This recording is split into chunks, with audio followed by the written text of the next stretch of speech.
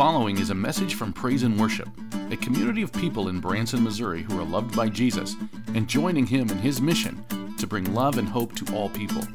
For more information and for more audio and video content, visit www.branson.church. So what are some of your favorite Easter traditions? We were asking this earlier today. What like for example, this is Easter. And it's interesting because some families, you got a lot of Easter traditions, but it's like, you got Christmas traditions, which are way up here, and then you got Easter traditions. It's kind of like, when did Easter get such a bad rap with the traditions? You got the Easter bunny, got some eggs, and that's it. There's nothing. There's no songs. Well, there's some songs, but they don't play on the radio. Why is that? And it's interesting because, I always think of the traditions I had when we were growing up, and I remember my earliest memories. And what we loved to do was to dye Easter eggs. I know that's kind of fallen out of fashion. It's not as cool to do that anymore because, they're eggs with dye on them. Who cares? But when I was a kid, man, they were awesome. Anybody here still do that? Still dye some eggs? Yeah, that's fun. Yeah, see, there we go. And so that's what we're talking about. That's fun. And I remember, kind of as we got a little older, and, I remember thinking when we didn't do it one year, we didn't dye the eggs one year because all the kids were getting older, and it wasn't like it always used to be. Yeah, it wasn't like it was always, and that was sort of like, you lose something. You feel a little kind of like something's missing, and this is kind of one of the challenges that we have in our life is that have you ever noticed how there's certain things you want to go back and you want to, this is the way I am when I'm taking pictures, right? I always want to capture everything because then somehow, and my kids are always like, Dad, you look like a Japanese tourist. And I say, I know, but I want to capture this moment, right? And then I want to hold on to it because I don't want it to let it slip away. And this is what it feels like sometimes as we go through life. Because as you go through life, there's this side of it, you're like, it isn't the way it always used to be. But then there's a flip side to that where sometimes it's always the same. You know what I'm saying? Kind of the negative side of that. And we're caught in the middle of this. And my favorite musician of all time, his name is Rich Mullins, and he's with Jesus now. And I'm convinced that the Easter celebration he's participating in is pretty big. I bet he's hammering his hammered dulcimer there. But in his album called The World as Best as We Can Remember It, Volume 2, he opened with an interesting song. It's called Hello, Old Friends.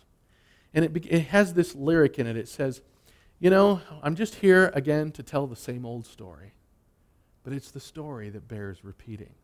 And isn't it interesting that on Easter, we all gather together to hear the same old story? May I just proclaim once again, like my brother Rich, it bears repeating. And we're going to study this and see exactly what we mean by that. I'm going to put on the screen Matthew 28, verse 2, because I want to zoom in on some of those words that we looked at. And this is the moment. See, it's interesting, we talk about always, but there's these moments along in the story that fill in what we experience. And there's this moment of victory where there was a violent earthquake, right? Boom, right? It was loud and it messed the world up. And there was cracks in the rocks. And it says, for an angel of the Lord came down from heaven, and going to the tomb, he rolled back the stone and he sat on it. Now that's exactly what Matthew says, and that is a completely correct and proper telling of the story. But now I'm going to give you the Mark Hunsaker interpretation, okay? Because here's my vision of it. I think he rolled that stone away, and when he sat on it, he said, oh, yeah. Because this was the moment. This was the moment when victory had come. Because guys, no matter where you're at in your life, and you feel like, oh, we've lost some of the past. It's not always the same as it used to be. And then when you deal with your present, you have the things that are always the same, that always irritate you and agitate you and frustrate you and hurt you. You may have coworkers or family members or friends that just, And there's this moment of victory where the angel rolled it back. And I have this feeling that the angel, I know that some of us grew up like with precious moments, angels and stuff like that, they're little cute things. This dude looked like a Navy SEAL, Marine, Delta Force, Army Ranger kind of guy, and he's just like buff, and he just rolls it back and he sits on it. Like, hey, devil, yeah. Victory. And at this moment, see, this is when the world was no longer the same. Take a look at verse 5. After after the human soldiers, who were big buff Marine guys, after they all fell down, the angel said to the women, "Do not be afraid, for I know that you are looking for Jesus, who was crucified." That's very interesting because you're sitting there wondering, it's not like the women didn't know he was crucified. It's not, like, why is he telling them this? They were there. In fact, they were one of the few ones that didn't leave. I always find it interesting in this story. The men are all off running around, hiding, and it's the women. They're there, right? And we're going to find out a lot more about the women here in a minute. But see, what's interesting is that he's telling them, stop being afraid. I'm not going to hurt you guys. He goes, you're looking for Jesus who was crucified. Why does he say that? Because we need to keep saying it always. He was crucified. What does that mean? Of course, we all know he was nailed to the cross. But what is so critical, that we talked about this Friday night, man. Friday night was Good Friday, and we were all here, and everything, all the white was black, and the lights were off, and we were pondering our time at the cross.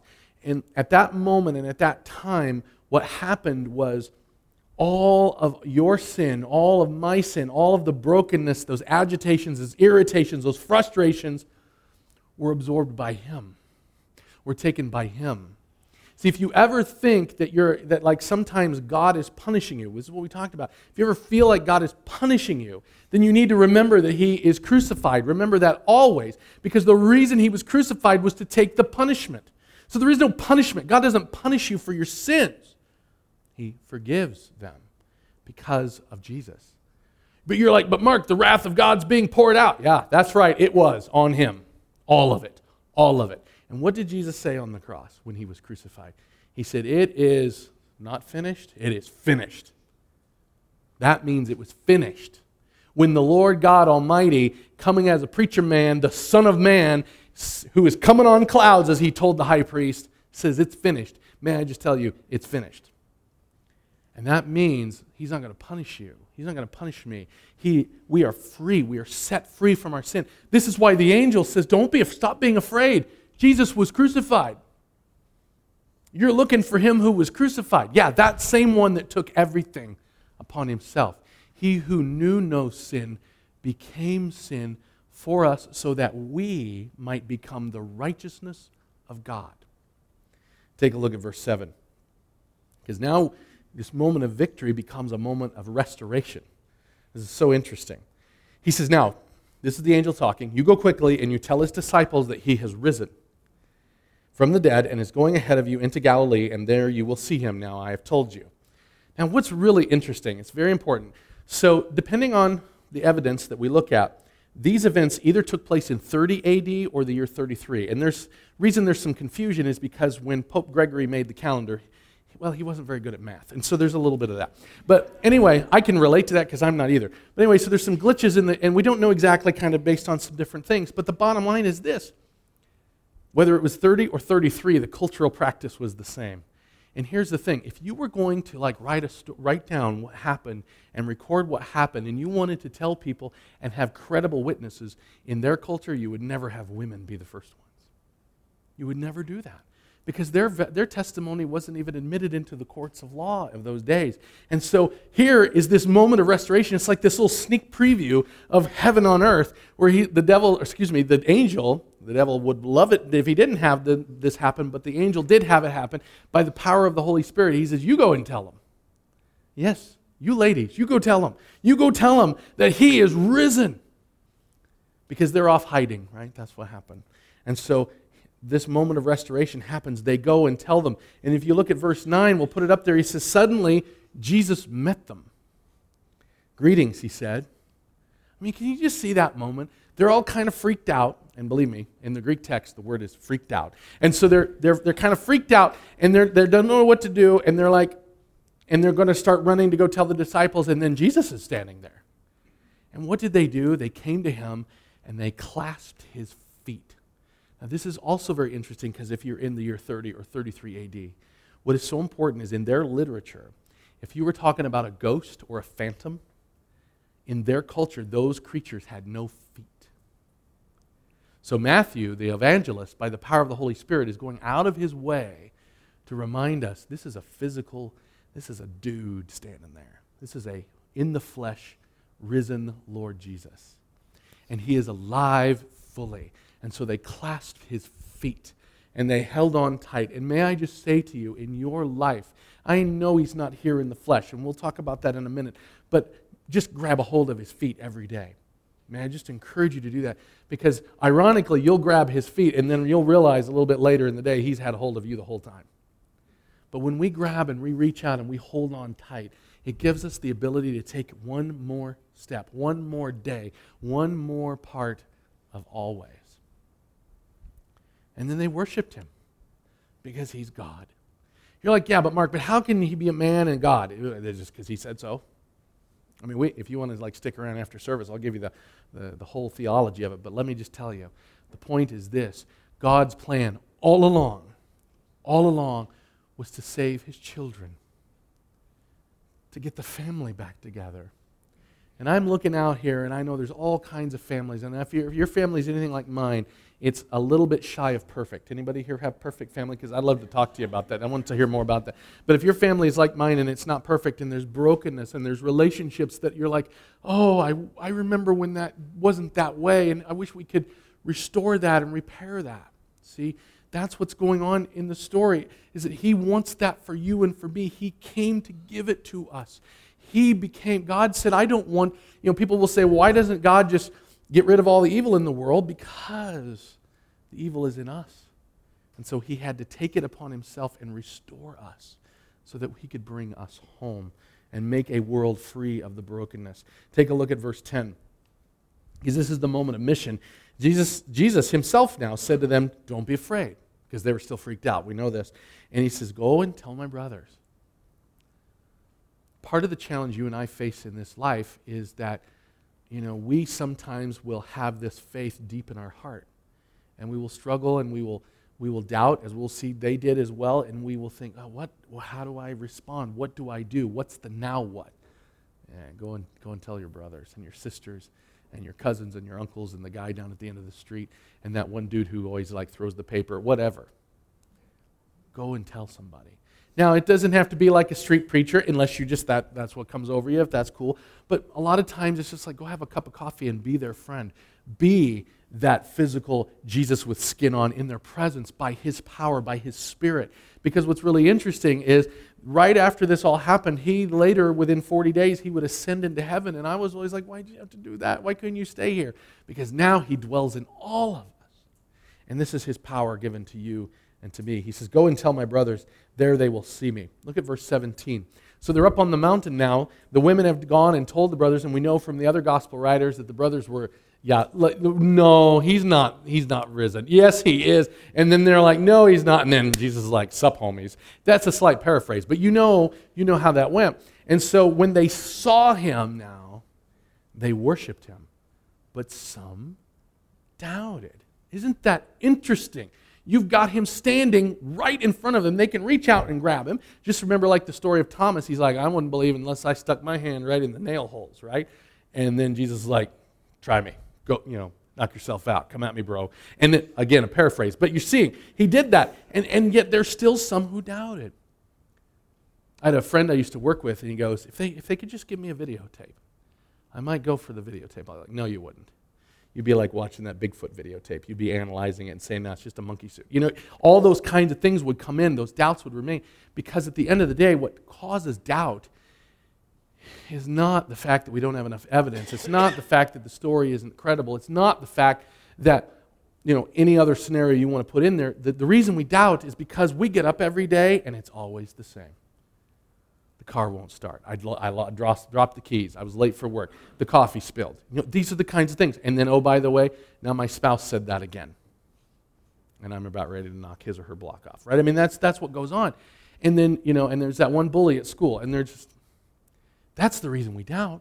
Because we're like, God, if you're really there, then where are you? So doubt is something that is actually, in my opinion, a healthy thing. It's that moment that we have to say, wait, do I actually believe this? And we're like that father in Mark chapter 9 who asked Jesus, if you could help, this would be great. And Jesus was like, if I can. And he goes, why don't you have faith? And then the man responded the way I think we should respond. He goes, I do believe, but help me in my unbelief. cry out to the Lord. If you're sitting there going, Mark, I don't know. I don't buy all this man walking out of a tomb business. Ask him to help. When we face this story in face of the reality of our lives, if this story isn't real, then there is no meaning. But may I proclaim to you that it is real. Because those women told the disciples, who told people, who told people, who told people, who told people, who told you and me. And as we talk to each other today, we worship him, even though sometimes we struggle. Now, verse 20. This is where everything kind of comes together for you and me. He says to the disciples, I am with you. How often? Always. I'm with you always, to the very end of the age. Our challenge, I think, with the doubt is really with this. Because what we sometimes feel like is we sometimes experience life that, oh my goodness, it doesn't feel that way. It feels like it's just always the same. It's just always the same. Now, here's the thing. Remember how we asked about Easter traditions? You're like, doing the eggs, doing whatever, and then maybe we don't do them anymore. And then we talked about how this is this story that bears repeating, right? We got to bring the tradition back. We got to come back to the cross. We got to come back to the empty tomb. And when we do, we hear these words. We hear these words. And we hear them again. And how often do we need to hear them? Always. Because when those words hit your heart and they hit mine, they come in, they vibrate the eardrum, and one way or another it gets down in there, and we begin to ponder them and to consider them if they could be actually true, what happens is we have hope. We have the ability to face tomorrow. Like the old Easter hymn, we had to cut one of them, and I didn't want to, but because he lives, I can face tomorrow. Because he lives, you can face tomorrow. And so you're in this situation where you're like, but Jesus, he's like, I'm with you always. Even when I'm always. But what about always? And that is the power of God in your life and in mine. It is the moment of victory. You remember the time when the angel rolled back the stone and sat on it and said, oh, yeah. And Jesus completes that by saying it's not just a one-time thing. I am with you always. I invite you to join me as we pray for the Lord to root that in our hearts. Father, I pray right now that you would indeed help us believe and trust all the more your words of promise that you will be with us always. Indeed, we are to be about your business of making disciples and baptizing and teaching them and showing them everything that you have done and inviting people to participate in what you have done and how you would love our neighbors and how you would seek to bring restoration of this world through us. But Lord, this morning, please let those words, and certainly, surely, absolutely, I am with you always. Let those just take root in our bones. We remember from Friday, you do not punish us for our sins. Yes, a father disciplines those whom he loves, but it's not punishment. You are not punishing us for our sins. You forgive us our sins. And Lord, help us remember that truth in no matter what happens.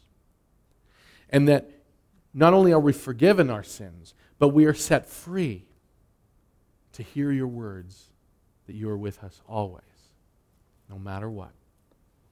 I pray that everyone, when we leave here today, would take those words with us, and that every time we hear someone say always, it's always the same, say, you know what? Yeah, you're right. Jesus is with us always.